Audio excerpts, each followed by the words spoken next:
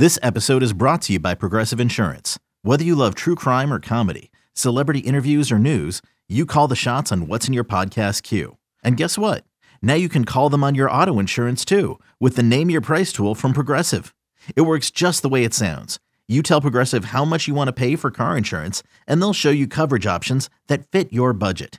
Get your quote today at Progressive.com to join the over 28 million drivers who trust Progressive. Progressive Casualty Insurance Company and Affiliates. Price and coverage match limited by state law. You could spend the weekend doing the same old whatever, or you could conquer the weekend in the all-new Hyundai Santa Fe. Visit HyundaiUSA.com for more details. Hyundai, there's joy in every journey.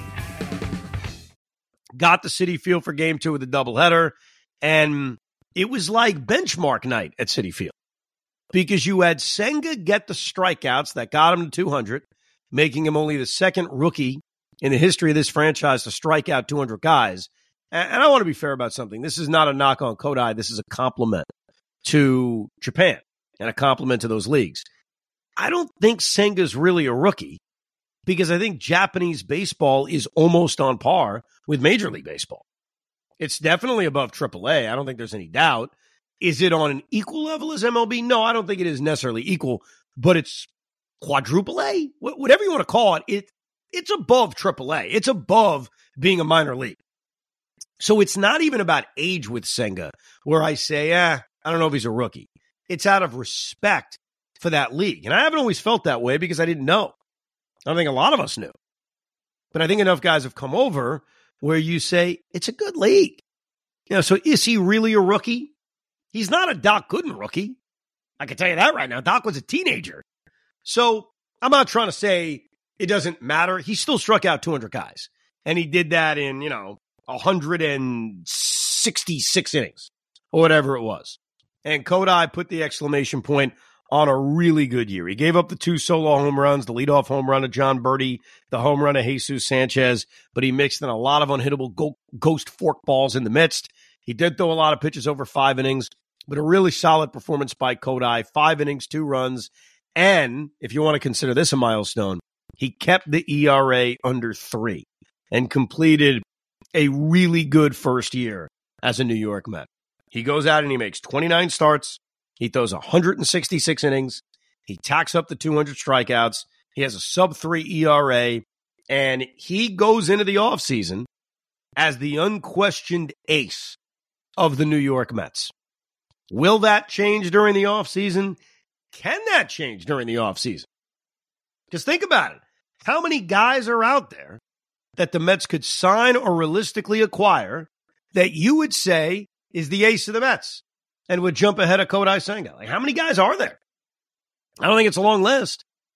So Senga puts the exclamation point on things, and then Francisco Lindor. He wanted that 30-30, man. He goes deep in the second. He goes deep in the fourth. And Lindor gets a nice ovation from the crowd. He gets a little tribute, a little screenshot of 30-30. He joins David Wright. He joins Howard Johnson. He joins Darryl Strawberry in a Met history as a 30-30 guy, which is a nice accomplishment. But Pete, tell me if I'm crazy.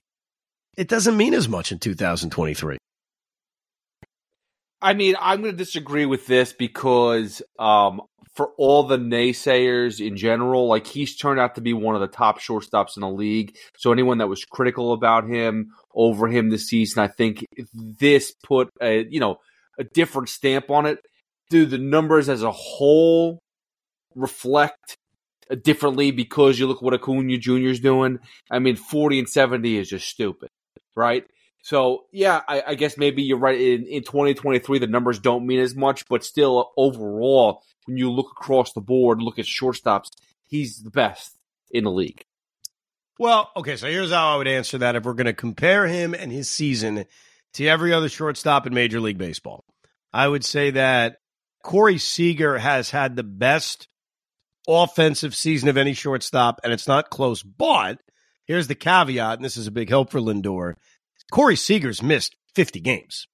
So he's put up these massive numbers, and they are massive. He's hit 33 home runs. He's hit more home runs than Lindor. He's driven in 96 runs, right where Lindor is. and he's done that in 116 games.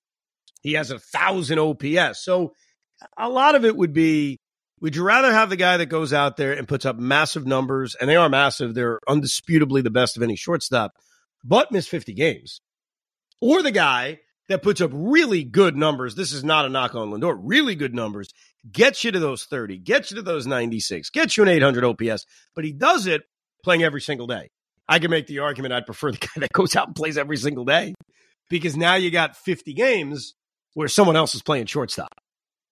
When you need mealtime inspiration, it's worth shopping Kroger, where you'll find over 30,000 mouth-watering choices that excite your inner foodie. And no matter what tasty choice you make, you'll enjoy our everyday low prices, plus extra ways to save, like digital coupons worth over $600 each week. You can also save up to $1 off per gallon at the pump with fuel points. More savings and more inspiring flavors make shopping Kroger worth it every time. Kroger, fresh for everyone. Fuel restrictions apply.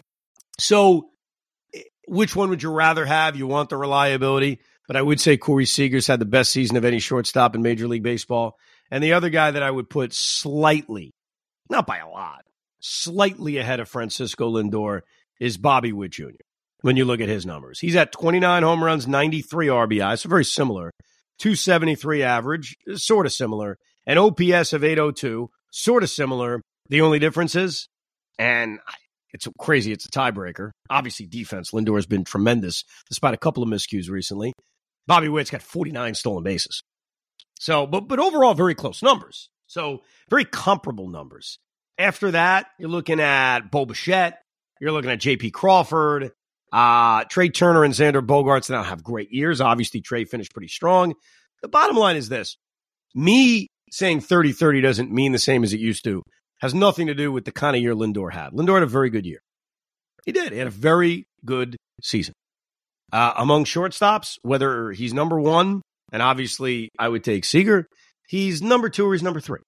He's one of the best shortstops in Major League Baseball, and that doesn't account for the fact that he's really, really good defensively. So it's not a comment on his year. It's more, we have made 30-30 because of these new stolen base rules feel just a little bit less meaningful. Like, and I'll give you an example, specific example.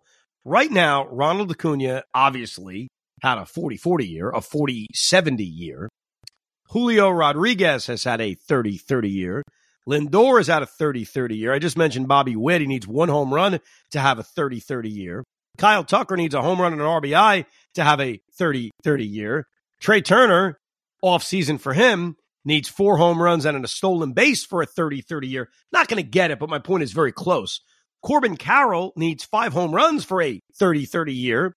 And Fernando Tatis needs 5 home runs and a stolen base for a 30-30 year. So we may not get all those guys to do it. They clearly won't. But it showed you how many more guys have done it. And before this season, I think the record for the most 30-30 years in one year, if I'm not mistaken, was 4. So it's just that we're seeing more of it. That's my only point. We live in a world now where stolen bases are easier. Obviously, home runs have been popping all over, certainly much more than compared to 25 years ago. And so it's an accomplishment. I don't want to dismiss it. I just think the facts kind of remind you it may mean just a tad less than it would have meant if this happened 10 years ago. So don't take it as a slide on Lindor. It's not a slide on Lindor. Lindor's had a fine year. It's just things are different now. Stolen bases seem to be almost more automatic. But think about what happened in game 2. Lindor gets the accomplishment of 30-30. Good for him. Senga gets the accomplishment of 200 strikeouts. Pete in game 1 hits his 46th home run of the season. And with all these accomplishments, the team sucked. And it kind of reminds me of 1996. 1996, they had 3 offensive players have historic seasons. Lance Johnson, Bernard Gilkey, and Todd Hundley, and they lost 91 games. So it's cool, and it's a nice individual accomplishment for the guys we talked about, but overall the results for the team were not great. But the core guys played, man. Even with Jeff McNeil going down with his injury, Jeff McNeil went out and played every day. Alonso played every day. Lindor played every day. And Nimmo played every day. And it's more of a reminder that McNeil was an issue, especially in the first half, but the reasons of the failures was not the core. It wasn't their performance.